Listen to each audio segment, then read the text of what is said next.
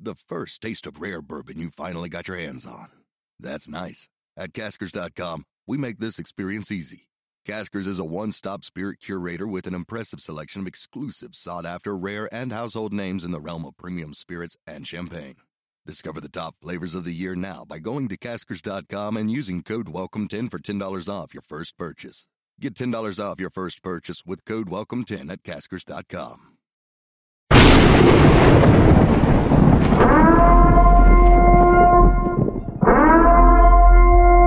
Warning, the Savage Nation contains adult language, adult content, psychological nudity. Listener discretion is advised. And now, the world's most exciting podcast, The Savage Nation, home of borders, language, culture. And here he is, New York Times best-selling author and National Radio Hall of Fame inductee, Michael Savage. Welcome to the free version of the Michael Savage podcast, and I'm going to keep it free for all of you. But there are many of you who would love to be able to listen to my show without any ads. I love ads, but many of you want to listen to the podcast free of ads. So we created something for you, a solution. We call it the Savage Premium. For less than the price of one flat, tasteless beer at your local bar, you can receive access to all of my podcasts going back years, ad-free for just $3.99. That's it, $3.99 a month. You'll get not only my ad-free podcast, but you will also occasionally receive access to material that is exclusive for members only, and I'm going to give you the list in a minute of what you've missed. You're going to get an occasional monologue from me, maybe a reading from one of my novels, sneak peeks of interviews before anyone else hears them, archive pieces dating back to 1994. Many things that come up, you're going to get exclusive access to Michael Savage material. Details can be seen on my website, michaelsavage.com, and if you want to join, all you got to do is go to glow.fm and search Savage Premium. That's glow.fm and search Savage Premium. Now, you will always have access to my free weekly podcast. I want to be clear about that. That's my promise to you. But if you want less ads and more Savage, join the Savage Premium Club today and never miss a spoken word of mine. It's glow.fm/Savage Premium. You can find it on michaelsavage.com. And here's some of the stuff that you have missed so far. Michael Savage reading from his best-selling novel, Countdown to Mecca. My words, my voice. Savage reads from one of his lost journals, Fiji, 1968. Savage's first drive time show, Hour One. My interview with the Jewish gangster, very popular. I read from my first written, published article, Who is at the Helm, from 1965. It's heard nowhere but on my premium site. I read passages from my novel, Abuse of Power. We replayed Fat Al's Tuna. My Savage show from 3/24/94, the earliest show in the archive, 3/24/94. My interview with Donald Trump from 1/10/2011. 1/10/2011, while Mark Levin was mocking him and Sean Hannity was mocking him and the others were mocking him, I was interviewing Trump. Much more. And remember, subscribers also get ad-free podcasts every week. The cost is less than a beer at a bar, and you get a better buzz with the Savage Premium. So go to glow.fm/Savage Premium for full access to ad-free podcasts and exclusive sound you'll not hear anywhere else. Thank you very much. Welcome to the Michael Savage Podcast. For today, I decided to keep it very light and more family conversational because most people are on vacation mode. There's such terrible news out there that I thought I would give you something different, you know. First off, for those of you who do not follow me on my YouTube channel, I did a video on Memorial Day entitled Cyanide, A Childhood Memory, which is kind of cynical, I get it. Okay, Cyanide, A Childhood Memory. You'll enjoy it, I guarantee you. Setting up the camera, I like to work alone. No cameraman, no camera woman. Today is Memorial Day, and it's a day to remember those who fought so that I could be with you and say what I want. It's a day of freedom, and we honor those who gave their lives for our nation. Let me begin by saying this is going to be about a novel I'm working on. I've been working on it for quite a while, and it's very slow going. I started it in May 2021. I've not gotten very far, maybe 20,000 words. I don't know how far. and I'm going to read you a piece of it. I initially entitled it Roses. As you can see, I write it, and I have to show you a picture first. This is a picture of my father, may he rest in peace, his store in New York City that I've written about many times, 137 Ludlow Street. See, like a Godfather kind of car, funeral parlor next door. So that's where most of this story takes place. Those of you who've seen my other books, my 28 published books, include A Savage Life, which has many of these stories in them. It's funny, though, as I get older and have a lot more time to think about it, some of those stories are coming to me in a different way. This is what it comes down to. Why would Monet repaint lilies over and over and over again? Was he deluded? Was he senile? Did he have Alzheimer's disease? Or he kept trying to perfect the lily pads, right? You understand what I'm saying? I don't know if anyone's listening right now. You know, it's a Memorial Day weekend. People are barbecuing and whatever. This is my barbecue. I'm with you for the barbecue. And the story is my story. It could be a war story, but it's not going to be a war story because I never served in the war. My father and my uncles did. I didn't. But let's move past that. We honor. So this story is for all of you who served and those who have memories of serving. It's a gift to you. Well, I'm going to tell you a story. And so in the middle of this story called Roses, I came to this part called Cyanide. And I'm going to read it to you for your own entertainment. I'm giving you a story to entertain you, basically, today. It's an entertaining story. Do you want to hear it or not?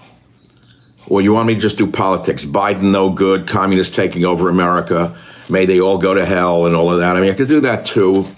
I don't want to do that. I've published 3 novels, Abuse of Power, A Time for War, and something with Mecca in it. All 3 were on the New York Times bestseller list. Most of you don't even know I'm a well-published, best-selling novelist, in addition to being a political commentator. But this is different than those adventurous kind of thriller novels that were almost made for TV. They could never be made for TV because they were too politically extreme, meaning they were too real. They would never pass muster amongst the boys of Hollywood, if you get the drift. The boys of Hollywood, right?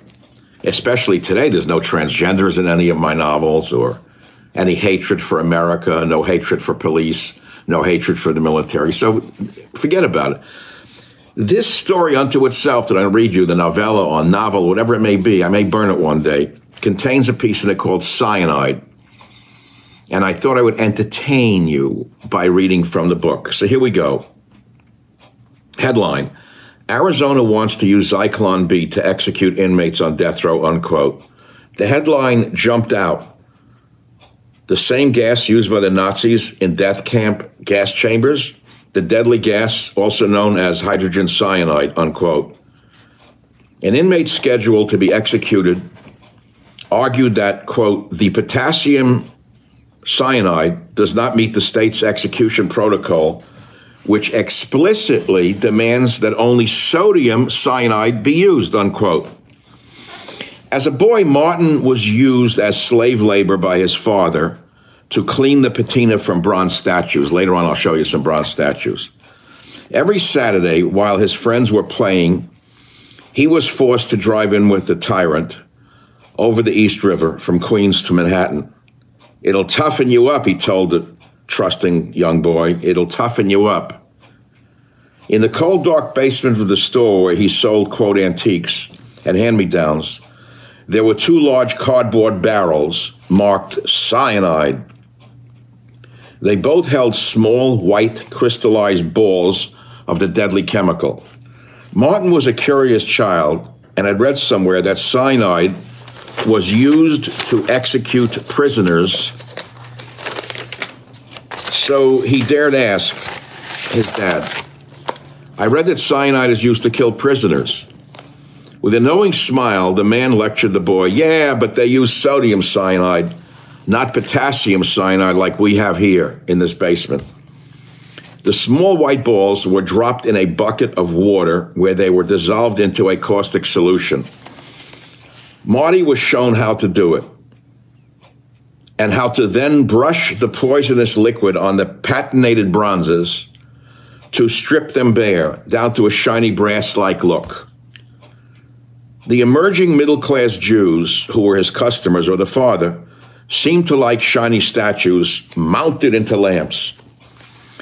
Without so much as a mask, only long, thick rubber gloves, the trusting boy toiled away his Sabbaths, not in prayer to an almighty God. He would try to forget where he was, what he was doing, and what his still carefree friends were up to on those Saturdays. He'd think about girls mainly, and Frances. Sometimes he'd go into the one horrid, dirty bathroom in that basement and think about Frances's blue jeans. Frances and Monk rented one of the 10 stands inside of the antiques market on Ludlow Street, corner of Rivington. They were village beatniks who lived together. She must have been in her 20s, could have been in her 30s, always wore paint-splattered dungarees when women still wore dresses and white gloves. Being a boy, he imagined what sex with her would be like as he sloshed the poison on the cherubs, turning them from a fine chocolate brown to a gaudy brass-like finish. As he entered high school and studied chemistry, he came to realize he had been only a few molecules away from death. All those wasted Saturdays in that cold, dark basement. I like that, a few molecules away from death. Is that it? Oh, that's the end of that whole thing on Cyanide. I think that was it. And then I go to the next piece of the book, which is 3 months later. To know God, you had to know joy, be happy, crazy happy. And I talk about something else entirely. So where this book is actually going to go, I don't know. It's like me painting, those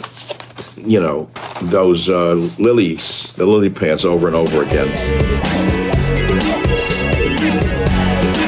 Michael Savage, a host like no other.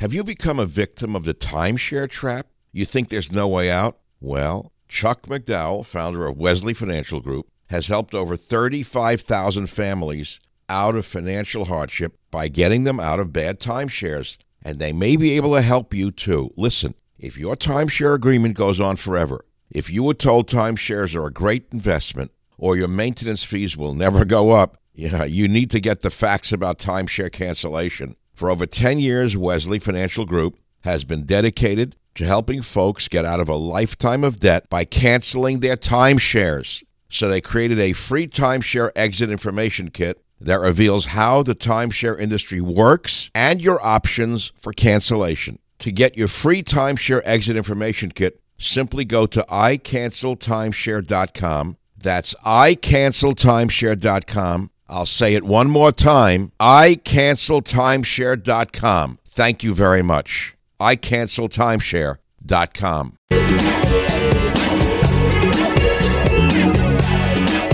I'm going to go back again to some of those stories that I've written before in more detail. Back again to the dank basement at 137 Ludlow Street, next door to which was the funeral parlor, Nyberg's funeral parlor. See? Today it's a bar. I remember I went back there 10 years ago and it's been turned into some hip bar with the hipsters outside smoking cigarettes. That's cool, whatever they want to do. They want to kill themselves, that's their business. But I can remember this door to this day. I have dreams of it. Like in The Godfather, they would pull it up with ropes. Like Fat Clemenza would pull the rope to go in. And the elevator would take you up or down, obviously. And down in the funeral parlor was where they did the embalming. And I remember one day, it was a summer day,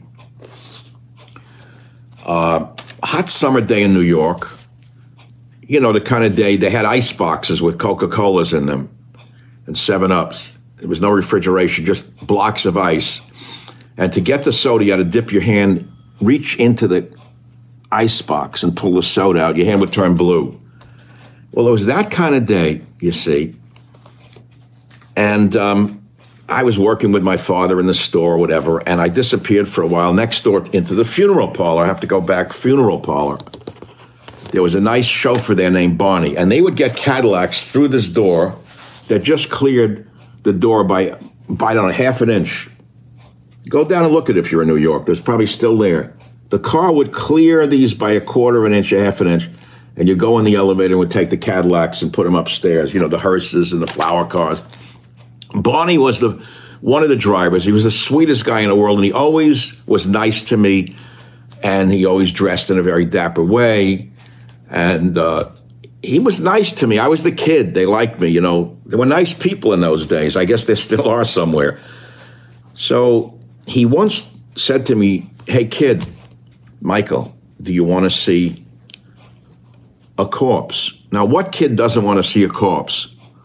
So I said, sure. So my father didn't know where I was. He figured out, you're around the store. Nothing bad's going to happen because there were other men around who took care of you or watched over you. It was a little community, a neighborhood. So I go with Barney into the elevator. Down I go. Zzz, he lifts the things down. We go into the dark basement.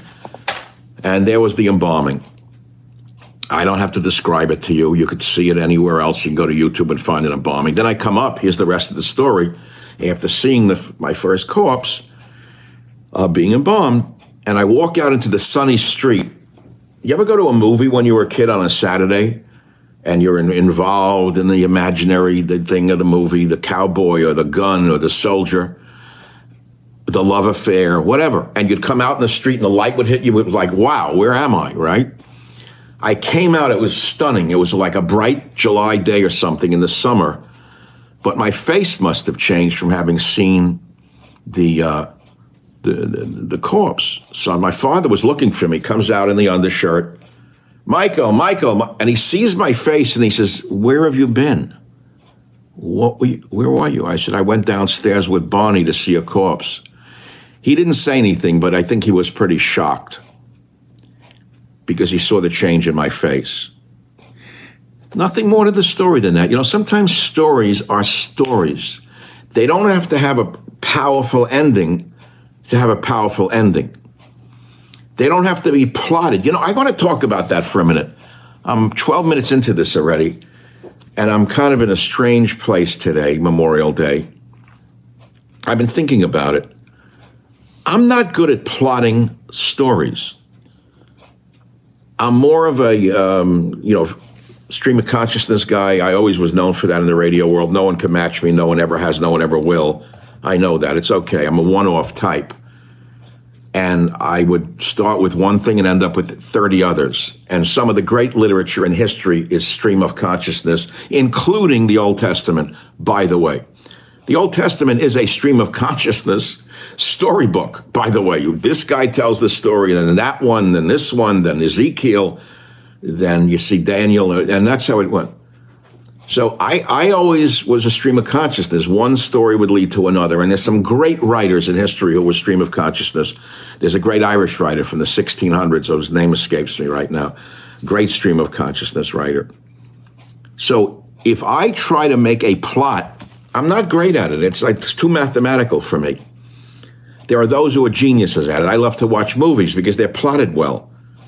If I watch a Netflix drama, I know it's a plot. Start, beginning, middle, and end, and the drama, and you have to get the characters, and you have to get hooked up in the characters and care about where they go.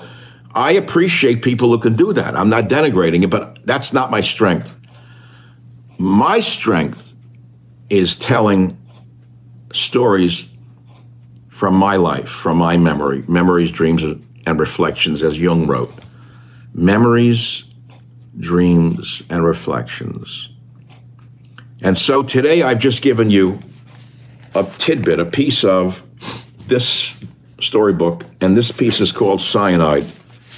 What the title of the book will be one day, I have some ideas. I'm not going to give it away because there's too many idea thieves out there. There's very few real ideas left in the world.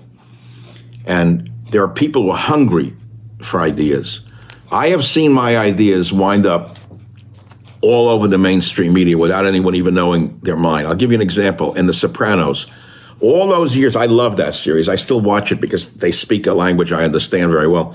I watched The Sopranos. I could see pieces of my childhood in that show in the early years. They say, did he steal it from me? I don't know. Maybe he listened to the show. Maybe there was some overlap. I mean, he had a dog when he was a child, Tony, called Tippy. Did everyone have a dog named Tippy? I had a dog named Tippy, and I talked about it because Tippy bit my leg right down to the bone. And I still have a scar on my foot. So did he steal it from me? I doubt it. But how did the name Tippy the dog wind up in there? How did the mother in The Sopranos be so much like someone I knew? The hysteria, the manipulation. How? I told the stories over and over again. Does that mean that people who wrote The Sopranos listened to me and stole it? Probably not.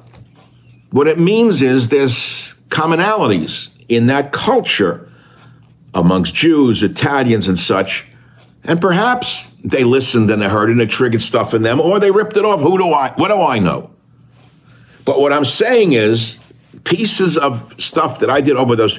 Remember, 25 years as a public broadcaster is a very long time. 25 years. It was my final career before this career. This is like the follow-through career that I'm in now. I love my Newsmax TV 3 times a week, 4 or 5 minutes. If they give me more than a minute, I'm lucky. Whatever. But I enjoy it. I get ready for it. I do it. And I do stuff in those 3 minutes on Newsmax TV that if you actually transcribe what I say, you have pieces of a whole book, which will be in a book coming out next year. My final nonfiction book. I'm probably going to do a fiction book, but I'm working on it. It's been a year. I just started this May 2021 on Boat Dock. It started with roses. I needed to start somewhere. I started writing about roses. And it's got a lot in it. Stream of consciousness. I did Cyanide 12 pages later. I went from roses and a different colored roses. And, so this is an important point. What was this book about? It was about an old man. He's 80 years old. Sound familiar? You can call him an older man. And he's trying to ask himself, what's the point of writing a book? No one's going to read it. And if they do read it, what difference does it make? What difference does it make? He just doesn't care if it's a bestseller or a non-seller. You know, if I would have published this book myself, self-publish it and offer it on my website and on YouTube, I could sell, honestly, 10,000 copies in hardcover to my hardcore fans. So you say, well, okay, that's pretty good, 10,000 copies in hardcover. But I don't want to say, it's not like I don't want to sell a book. I'm not looking to make the money on it. So listen to what this character who's writing this book asks himself in the first few pages of Roses. I'm getting distracted now by really getting into what I'm getting into. I'll read you pieces of it. He's writing here and then he says, the beacon of light that drew his grandfather Sam from Bolshevik Russia was fast going out. It was being painted over with the lies, smears, historical falsehoods by the worst among his fellow citizens. Evil, power-mad whites. Hello, Joe Biden. Evil, power-mad whites. Hello, Nancy Pelosi. How's your drunk husband? Evil, power-mad whites fomenting hatred against the beacon among blacks, browns, against the white race. Ooh, I said it. Oh, my God. I don't think New York's calling for this book. But where could he turn? That's page 3. But where could he turn? He had seen all this coming for 40 years, wrote many huge selling books, had a big national radio program, and now naked communists of the Lenin variety had seized power. Some would argue by having rigged voting machines. Any rational, objective mind could see that the party of hate, Joe, had been flooding America with illegal voters for decades. Every attempt to require common sense ID to vote had been fought by the gangsters with their stepsisters in the media. Stepsisters like who? Who are the stepsisters of the gangsters in the Democrat Party? Anderson Blooper. Who's the other one who pretends to be neutral? That schmuck on CNN. I actually despise him more than all of them. I don't remember his name. Wolf Blitzer is one of the worst people in the history of America. Flooding them. Okay, so the stepsisters in the media, led the naive to believe wanting only citizens to qualify to vote was racist. Isn't that funny? And now the light of the great beacon of freedom was being dimmed, even snuffed out by the gang that had seized power. Now, listen where I go from there. So the character then writes this. So what difference would an experimental short novel make, he thought? Why would it matter? A novel so unpredictable, so filled with memories, dreams, reflections, that most would not be able or willing to read beyond the first few pages. See, I know what's going on. I know how it is. Quote, he drove like a Mexican that night, unquote. It was true, and meant to salute the bravado of Mexican men, but would immediately be mischaracterized by the corrupt gatekeepers of literature and the broader media. See, that was the opening line to something. He drove like a Mexican that night. It's a great opening line to another story that's going to be in here. But I could never publish that today because the girls who run publishing would say, he drove like a Mexican that night. Nancy, isn't that racist and supremacist? Oh, yes, we can't publish that. That's from Michael Savage. But that was the opening line of The Detective, by the way, that I wrote. I have a great piece that I've held back now for over 2 years. But Martin remained reluctant to release the novella or long story. What difference would it make, he thought, when the light of freedom was being darkened in America? Not any more or less than a still life or a perfect painting of roses or of other flowers by the great masters came the reverbing reflections. So you see, it's an inner dialogue. Character, me, projecting, saying, what the hell is the point of writing this novella? When the world is dying in front of his eyes, the light is going out, the light that drew his grandfather here from Russia. So then he comes to this conclusion. It would be not any more or less than a still life or a perfect painting of roses or of other flowers by the great masters came the reverbing reflections. And that is why, ladies and gentlemen, I entitled this piece originally Roses, and I read to you today from a piece of roses called Cyanide in my stream of consciousness, taking you into the basement of 137 Ludlow Street, door, antique store, funeral parlor. And at some point in the future, I will come back and tell you more of this bedtime story. As you can see, I have nothing for sale. Isn't it wonderful? I'm not selling you anything at the end of this. Nothing. I'm not telling you to vote for. I'm not going to sell you anything, not a sock, not a sneaker, nothing. I'm selling you nothing. I'm giving you a gift. And I hope that some of you are veterans or no veterans. If you're in a hospital, in a VA hospital, and this YouTube gets to you, it was a story for you on this Memorial Day year 2022. And at this time, I'm Michael Savage. If you enjoyed this little video, you can support the entire cause by going to the Michael Savage Podcast. The Michael Savage Podcast is the machine that drives everything else. It's doing very well indeed, and it drives all these other things. And I appreciate if you patronize the Michael Savage Podcast. And now I have to press buttons to say goodbye. Thank you for listening. Now, before I go, I do have to say something else. I feel empty by not saying something else. I think of the crosses on all of those war memorials, the graves, rather.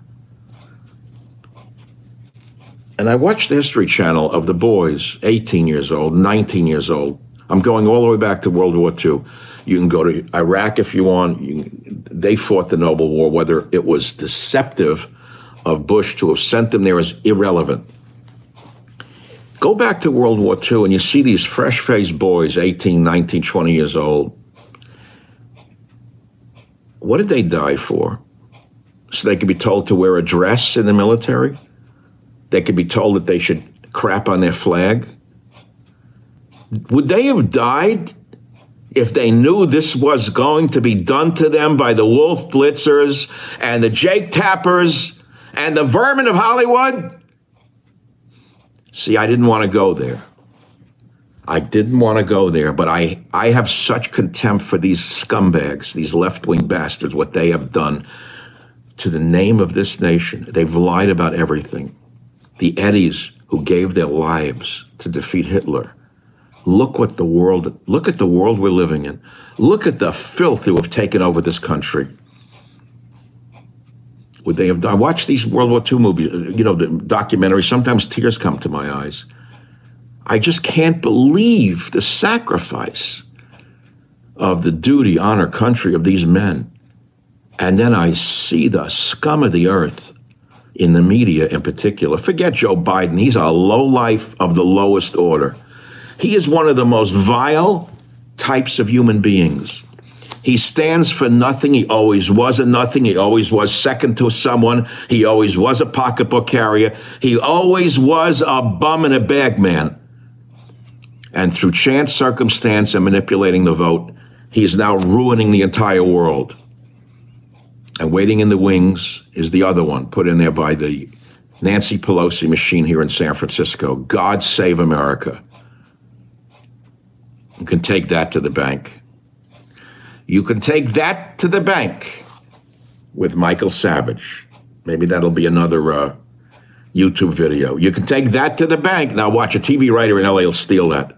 I just heard it in my head. I saw what just happened. Some bum strung out on drugs in LA is going to watch this. What a show that would be. You can take that to the bank.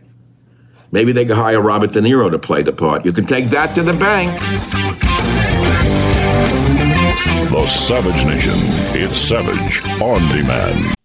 Middle East on the brink. North Korea on the brink. Iran increasing its aggression, elections in Taiwan. Look, there's a lot of global instability as we ourselves plunge into primary season. How have you sheltered your savings and investments from potential major setbacks to the economy? You think it can't happen here? It can happen here, but it's not too late to diversify an old IRA or 401k into gold. And Birch Gold Group can help you with that. Birch Gold is the only gold company I trust. As opposed to many other investments, gold thrives in times of uncertainty. It is an important part of diversifying your savings. Now listen, here's how Birch Gold can help make it a part of yours. Birch Gold will help you convert an existing IRA or 401k into a tax-sheltered IRA in gold. And it doesn't cost you a penny out of pocket. You want to learn more? Just text SAVAGE to 989-898 for a free info kit. SAVAGE, text it to 989-898 and you get a free info kit. It costs you nothing. Just text SAVAGE to 989-898 with an A+ rating with the Better Business Bureau, countless 5-star reviews, and thousands of happy customers. I encourage you to arm yourself with the knowledge of diversification through precious metals. Protect yourself. Text SAVAGE to 989-898 and claim your free info kit. Protect your savings with gold. Do it now. Text SAVAGE to 989-898. Thank you very much. Birch Gold is the only gold company I trust. Text SAVAGE to 989-898.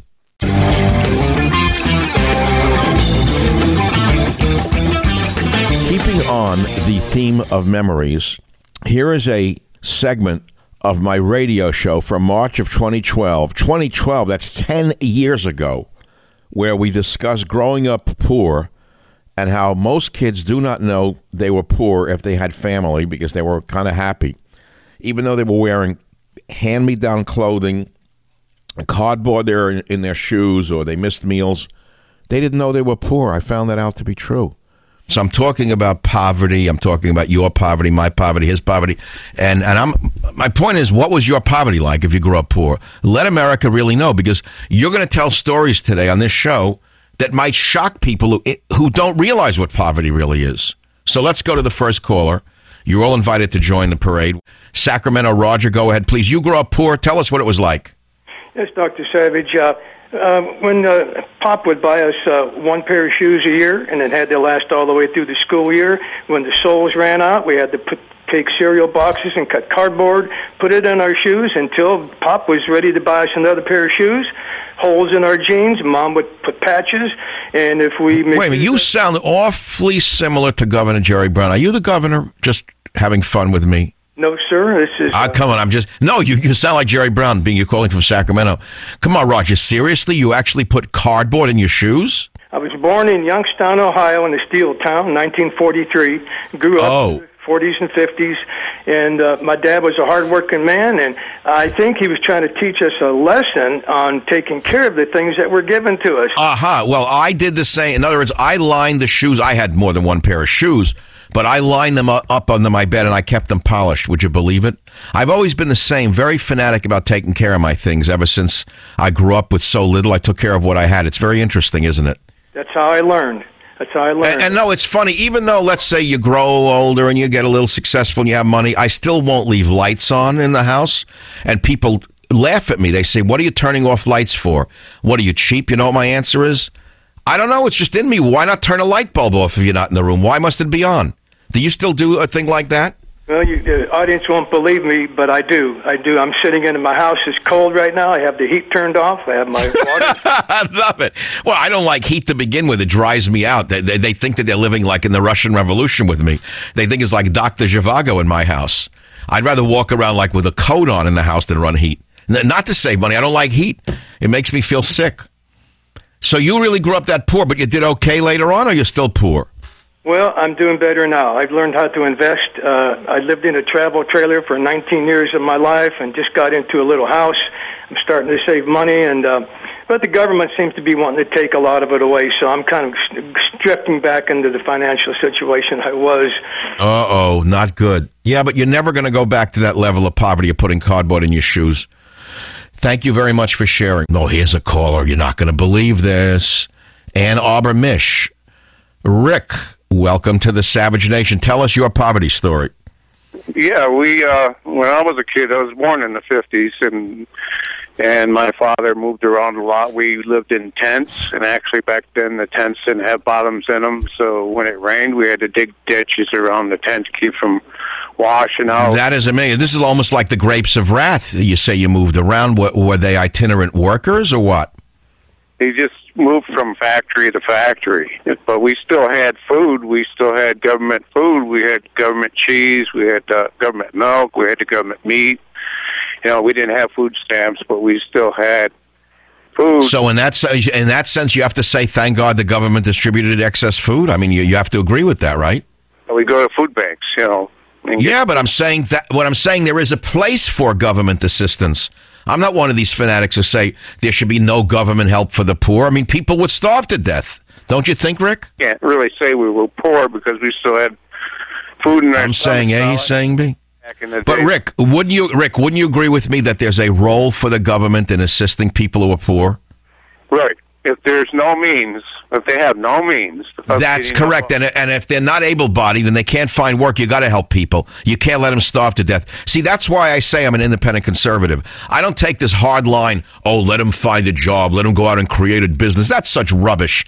There's no way to do that in some cases. Absolutely no way whatsoever. Well, I'm glad that, this is turning into a very good topic, by the way. But, what is a vacation, when you were poor? Think about that. We had, we lived in the apartment. My father always had a car because he needed it for his business to go down to Manhattan to his little store to make deliveries. One of my books I wrote, they'll all come out when he delivered the bronzes out there to the guy with the one breast, the circus, half man, half woman. That's a heck of a story. To believe these things existed, but they did. So we had an apartment and a car, but nothing else, dead man's pants, but I never wanted for a meal, and I never felt poor. See, that's the point I'm trying to make. I'm trying to make a point is that most kids don't even know they're poor. If they have the security of parents and friends and some family around and they eat, they're not poor. They don't know poverty. It's like a Sajat Ray movie, if you know what I'm referring to.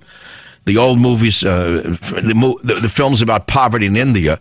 In many ways, I used to relate to those movies because those lives were very rich. There's a lot of richness, by the way, in poor neighborhoods and a lot of poverty in rich neighborhoods. You've heard that?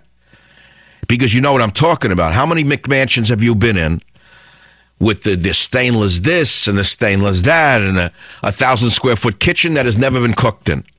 There's no smell of food. No one ever sits around a table, right? So that's what I mean by poverty inside the rich home and et cetera. I don't know if that still applies, truthfully, but I know that in the immigrant communities today, I see it myself. If I drive through a community near where I live, which is largely Hispanic immigrants, you think it looks any different than it looked the way my life looked to me as a kid? It doesn't. I see most of the people struggling off to work. They're going back to crowded apartments with lots of relatives, and they're all together, and they have the ups and downs of life together, and some of them, already have a car, and the one who has the car tries to show it off that it's better than his neighbor's car. It's identical to my upbringing. In that sense, there's a continuum of the immigrant life in America. Now, you could say from that point forward, though, where does it differ? The level of gangs in this country today was never equal to the level of gangs amongst the poor in my day, for example. You could argue maybe it was. If you go back to the early days when the Italians came here, I know you're not going to want to hear it, and the early days of the gang wars between the Irish and the Italians and the Jews, they were shooting each other in the streets with machine guns. That was before my time. How different is that when you think about it from the MS-13 tattooed people killing themselves today, or the Crips and the Bloods 10 years ago when they were going through their power struggle? Was it any different? Was it a larger number of people killed? How do you compare Murder Incorporated in the days of the Euro immigrants to the Murder Incorporated of today? I mean, was it worse then, or is it the same today? So you can exaggerate the crime wave in America if you don't really look at the historic context. And I haven't done an epidemiological study in the sense of, what the rate of murder was. I don't really know. Well, of course, we'd all like a cleaner, safer country.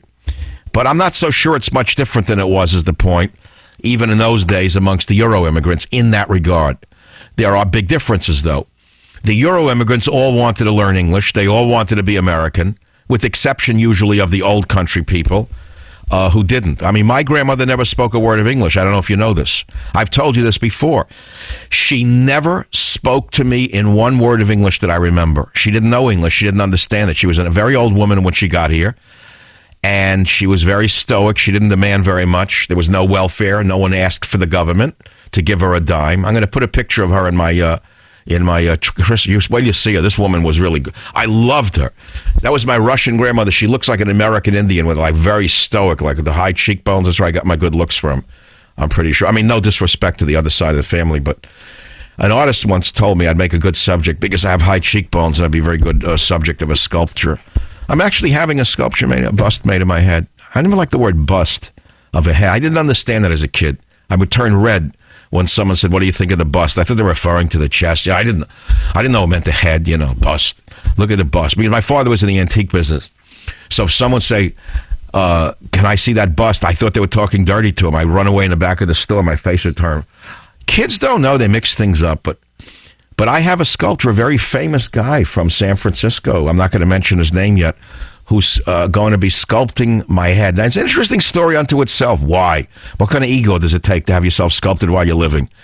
I don't know. I want to do it. Why? I'll tell you exactly why.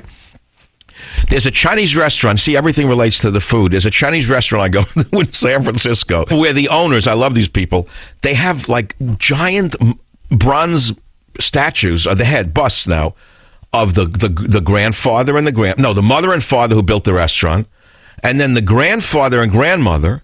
And I love looking at them because they have the dates of the grandmother's death, and she died at very young. And it was like she died in 1938. So I said, "What happened?" He said, "She was killed in the revolution in China at that time." But the point is that these are photo likeness busts that were made by a Chinese sculptor of bronze. They're great. Like, you send photographs, and for some way to do it, they put it into a computer, and then they sculpt the thing, maybe by machine. They come out fantastic. I'm not having one of those done. I'm not having a photo likeness done. This sculptor is very famous all over the world. He's done a couple of books. He's going to do an artistic rendition. God knows what it's going to look like. I hope it's not too, overbearing. But nevertheless, why? I don't know why I'm doing it. I want one for me and one for each of my kids. And that's about it. And by the way, if you want a small little autographed copy, they're only $14.99 available in tin in Bolivia. We're gonna sell them on a site in Bogota. So yeah, poverty does suck. There's no question about it. Robert in New York, tell us your poverty story.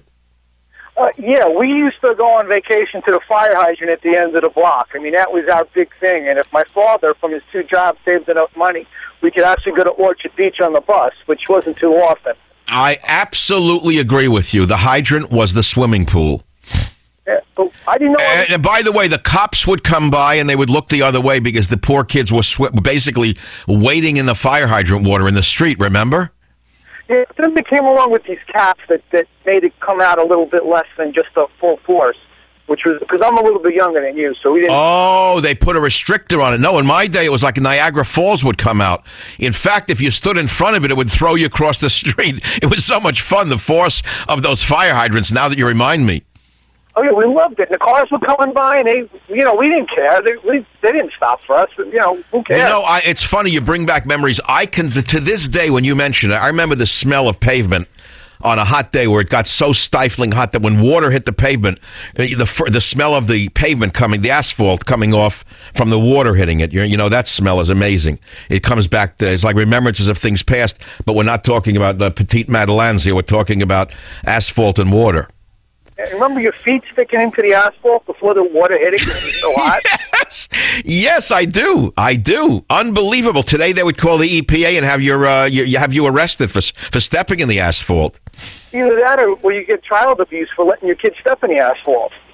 Right. Who knows what it did to you? It might have shortened your lifespan. Do you ever think that that's why you are the man you are, listening to talk radio instead of making a living at this hour of the day?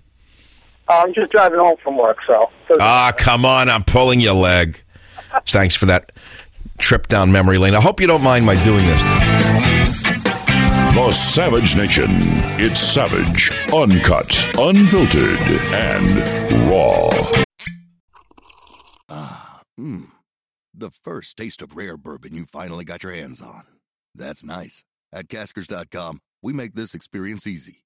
Caskers is a one-stop spirit curator with an impressive selection of exclusive, sought-after, rare, and household names in the realm of premium spirits and champagne.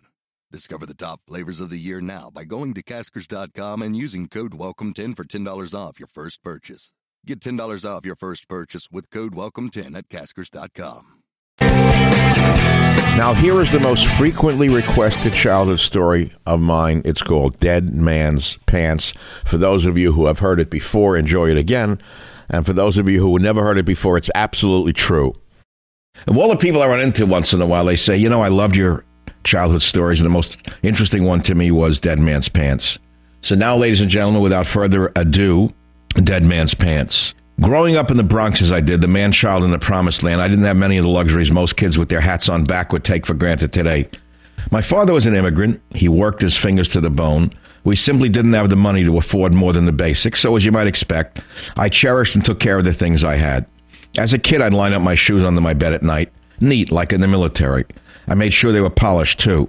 I'm sure some shrink today would say I suffered from ADD or other compulsive behavior disorders and should have been put on a regimen of drugs. I wonder what they'd say about the fact that through most of my youth I wore secondhand pants from dead men. Many of the pants I wore as a preteen came off of stiffs cut down to fit me. Now, don't get me wrong, my father was a good man. He ran a small antique store with mostly 19th century stuff. On the side, at least in the beginning, he sold used goods as well. A man's got to do what a man's got to do to make ends meet, right? Occasionally, he would go to an auction after a man died and buy the entire estate. The clocks, the dishes, the mirrors, whatever the man had. The pants, the shirts, the whole deal. You get the picture? Back at the store, as he sorted the stuff for resale, he'd take a closer look at the suit. Once he got a hot shafter and mark suit from a dead man. Now, what's he going to do? Toss it in the garbage like they do today? In those days, it wasn't in him to throw out a good worsted fabric. Instead, he brought home the pants to me. I remember my father called me to the bedroom and showed them to me like the head tailor at Nordstrom's department store. He'd say, "Now, Michael, get a good look at the fabric." I wanted to vomit. I got a migraine because I knew what was coming. Take a look at the quality of this fabric. He's working me like a salesman. He's unrolling the pants on the bed. I can see it to this day. He unrolls it like he's selling me a bolt of hand-woven cloth. He would say, "You can't get fabric like this anywhere." I wanted to say, "Of course not, Dad. They only sell stuff like that for men who died." It was like special clothing for the undertaker. Even if I had said something, that wouldn't have changed one thing. He'd go downtown and the pants would come back fit for me. Shortened without the legs taken in properly. I'm sorry. They ended up baggy like an Abbott and Costello pair of pants. I'm sorry. They ended up baggy like an Abbott and Costello pair of pants. Even if they had fit me properly, there was something repugnant about the whole idea. Like I said, I knew how to make do with whatever was at hand. There's an old saying, the man with no shoes complains until he meets the man with no feet. The fact that I didn't have much more than a place to sleep in my first little apartment after college was okay with me. At least I wasn't wearing dead man's pants. Little did I know that one day those awful pants would serve as a metaphor for the shift in my political orientation. You might find it interesting that I wasn't always an independent conservative. I was raised a Democrat, blue-collar home. My dad was a Democrat. My mom was a Democrat. Most of my relatives still vote Democrat. To an immigrant family whose parents came of age during the Great Depression, President Franklin Delano Roosevelt was the great white savior. Aside from being the only U.S. president reelected to office 3 times, he gained lasting political mileage with the relief that his New Deal offered. As you might expect, then, my father used to tell me, Michael, all I know is the Democrats are for the little guy and the Republicans are for big business. In a way, his attempt to sell me on the political leanings of the Democrat Party was no different than his sales job with the dead man's pants. He was selling me a failed ideology that should have been buried long ago. So as a young man, not seeing things as clearly as I do now, I voted as my dad did, since I didn't understand politics. But as I grew older, that view would change completely. The turning point in my thinking can be traced back to my first job out of college as a social worker in the Upper West Side of New York. All of my so-called clients were minorities. Now, I was a good liberal at the time, having had my brain washed at one of the city universities in New York by a whole slew of European immigrants who, instead of kissing the ground when they got here, urinated on the sacred soil and the flag and immediately sought to instill communist philosophy in the minds of the young, myself included. I didn't know that at the time. I was just a wide-eyed liberal kid with an eye on changing the world. There I was, fresh out of Queens College. Having minored in sociology, I figured I'd take a job as a social worker to save the, quote, oppressed minority. I was always an idealist. I still am, as a matter of fact. But the abuses of the welfare system that I saw back then nauseated me and started me on my slow road to recovery. Day after day, I found person after person who was working, who had a job, but who claimed they didn't so they could get their government handout. Worse, they knew they were ripping off the welfare system and didn't bat an eye. How could I be so sure these hucksters weren't swindling Uncle Sam? I mean, you could argue that they were oppressed and didn't know the rules. Not me. At a young age, I learned a valuable lesson on how to spot people who smiled to your face while robbing you blind the second your back was turned. Home of borders, language, culture, the Savage Nation.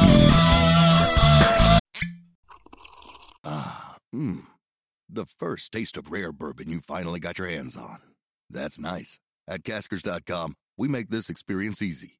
Caskers is a one-stop spirit curator with an impressive selection of exclusive, sought-after, rare, and household names in the realm of premium spirits and champagne. Discover the top flavors of the year now by going to Caskers.com and using code WELCOME10 for $10 off your first purchase. Get $10 off your first purchase with code WELCOME10 at Caskers.com.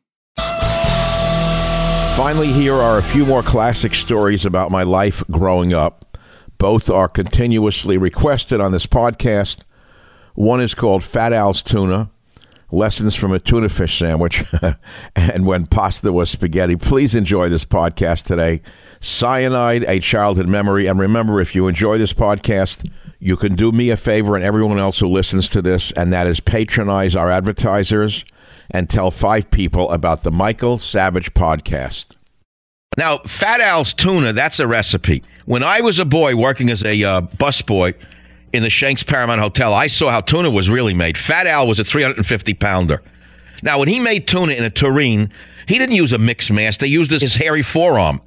He had a cigarette dangling from the right side of his mouth, and the kitchen was banging and bustling, and the people were out there eating a 9th meal of the afternoon. And he was mixing a tuna. He would throw the cans of tuna in. They'd throw in vats of mayonnaise, and the guy stirred it with his arm. He rolled up his undershirt. You see, you got to visualize this. Fat Al would lean over that tureen with the arm, the big, giant Italian arm, full of hair, and his arm was mayonnaise thick up to his armpit, and he's got the arm moving around, and he said, "You see, kid, you keep moving it till you get a nice, creamy consistency." Meanwhile, the ash is falling off his cigarette. I guess that helped the taste of the tuna because the people never complained. They loved it.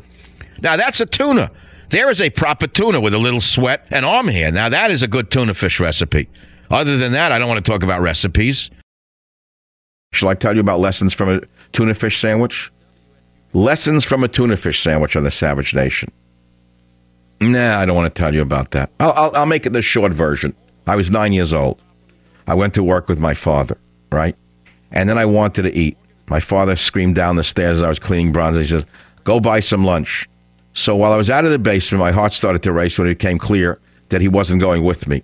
I hated the thought of facing the mean streets of Lower East Side alone, dodging the rats, the garbage, and the thugs hanging out in the street corners. I think my father saw my hesitation, but he insisted that I face those horrible streets alone. Sending me out into the byways of Manhattan was how he wanted to toughen me up. My father thought I might be too soft, growing up in a safer neighborhood as we did, so off I go in search of lunch.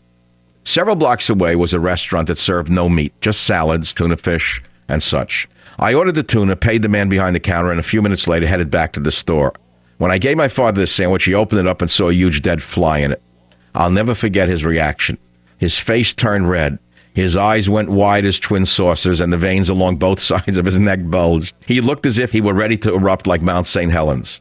Dad was infuriated that someone would take advantage of his kid like this. He assumed that they did it on purpose just to be spiteful. They probably did, but what did I know? Now, my father wasn't necessarily a violent man, but in that moment he looked as if he could have strangled a bear with his bare hands. He was incensed by the sheer wrongness of what he had discovered. So, my dad grabbed me by the hand and dragged me up the street, back to that lousy luncheonette. He opens the door with a bang and looks around. The sleepy customers glance up from their menus with interest at this new development. Dad spots the owner coming out of the kitchen wearing a smirk and an apron as if nothing was wrong. My father unloaded with both barrels, yelling, "How dare you give my son a sandwich with a fly in it?" The deli man said, "Don't worry, I didn't charge you for it." I learned a valuable lesson that day. I learned that there are bad people in the world who will do bad things for whatever reason, and that remaining silent when faced with wrongdoing isn't an option. It might be unpopular to take a stand. It might turn a few heads, but my father taught me to speak up in the face of adversity. Which brings us to Obama's socialist revolution, which is far worse than planting a fly in a tuna sandwich. Which is all the more reason you and I have an obligation to speak against the destruction he's planning of this once great country. So that's not bad. You see, lessons from a tuna fish sandwich. Who else could do that?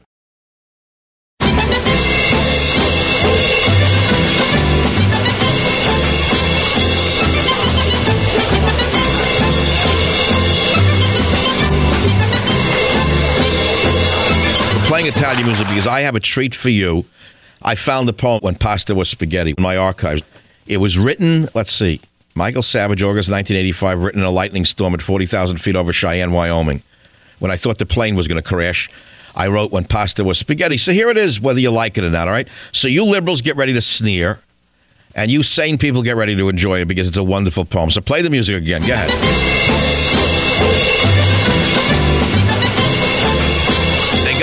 We got the mood set up. It's called When Pasta Was Spaghetti, and try to imagine it, all right? The hairy forearms of New York serve you your coffee with a turning gesture, an offering that says drink, eat, enjoy. The wiry Italian in Vincent's Clam Bar, the one behind the greased-over register, the young kid connected who receives his deference from the spaghetti cook, older than his gangster father, the spaghetti cook who looks like an old-fashioned doctor from the Bronx with clipped mustache. He actually pulls some noodles out of the pot and eats them as they cook, looking to the grimy ceiling for his tender answer. Well, they used to call it spaghetti. Now it's pasta at $10 a plate. The smoky windows of Romeo's Spaghetti now offers radios and knickknacks. It was 50 cents a plate then. In neon letters that you couldn't miss, even through a fogged-over window on a cold winter's eve, there was life. Marinara sauce that smacked to the sea. Noodles as long as your young arm. Meatballs as fluffy as your dream of them. Bread on the table you'd eat against your parents' admonitions that the meal was coming.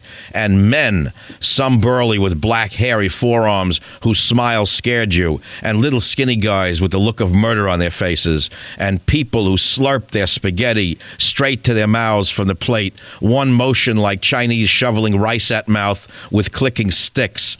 That was gusto before it became a beer ad. That was taste before it became a synonym for fashion. That was spaghetti before it became pasta. Play the music, basta.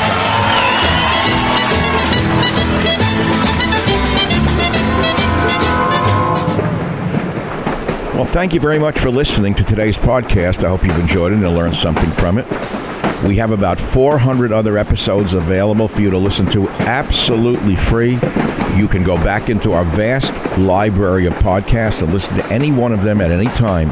And remember this, if you want to listen to my podcast ad-free, sign up for the Savage Premium membership and get access to ad-free podcasts as well as some premium content from our Savage archives. How do you sign up for those ad-free podcasts? Please visit michaelsavage.com for a link. Again, thank you for your listenership. This is Michael Savage.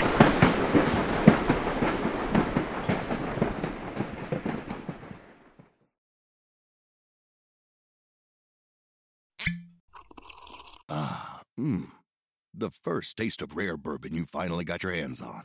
That's nice. At Caskers.com, we make this experience easy. Caskers is a one-stop spirit curator with an impressive selection of exclusive, sought-after, rare, and household names in the realm of premium spirits and champagne. Discover the top flavors of the year now by going to Caskers.com and using code WELCOME10 for $10 off your first purchase. Get $10 off your first purchase with code WELCOME10 at Caskers.com.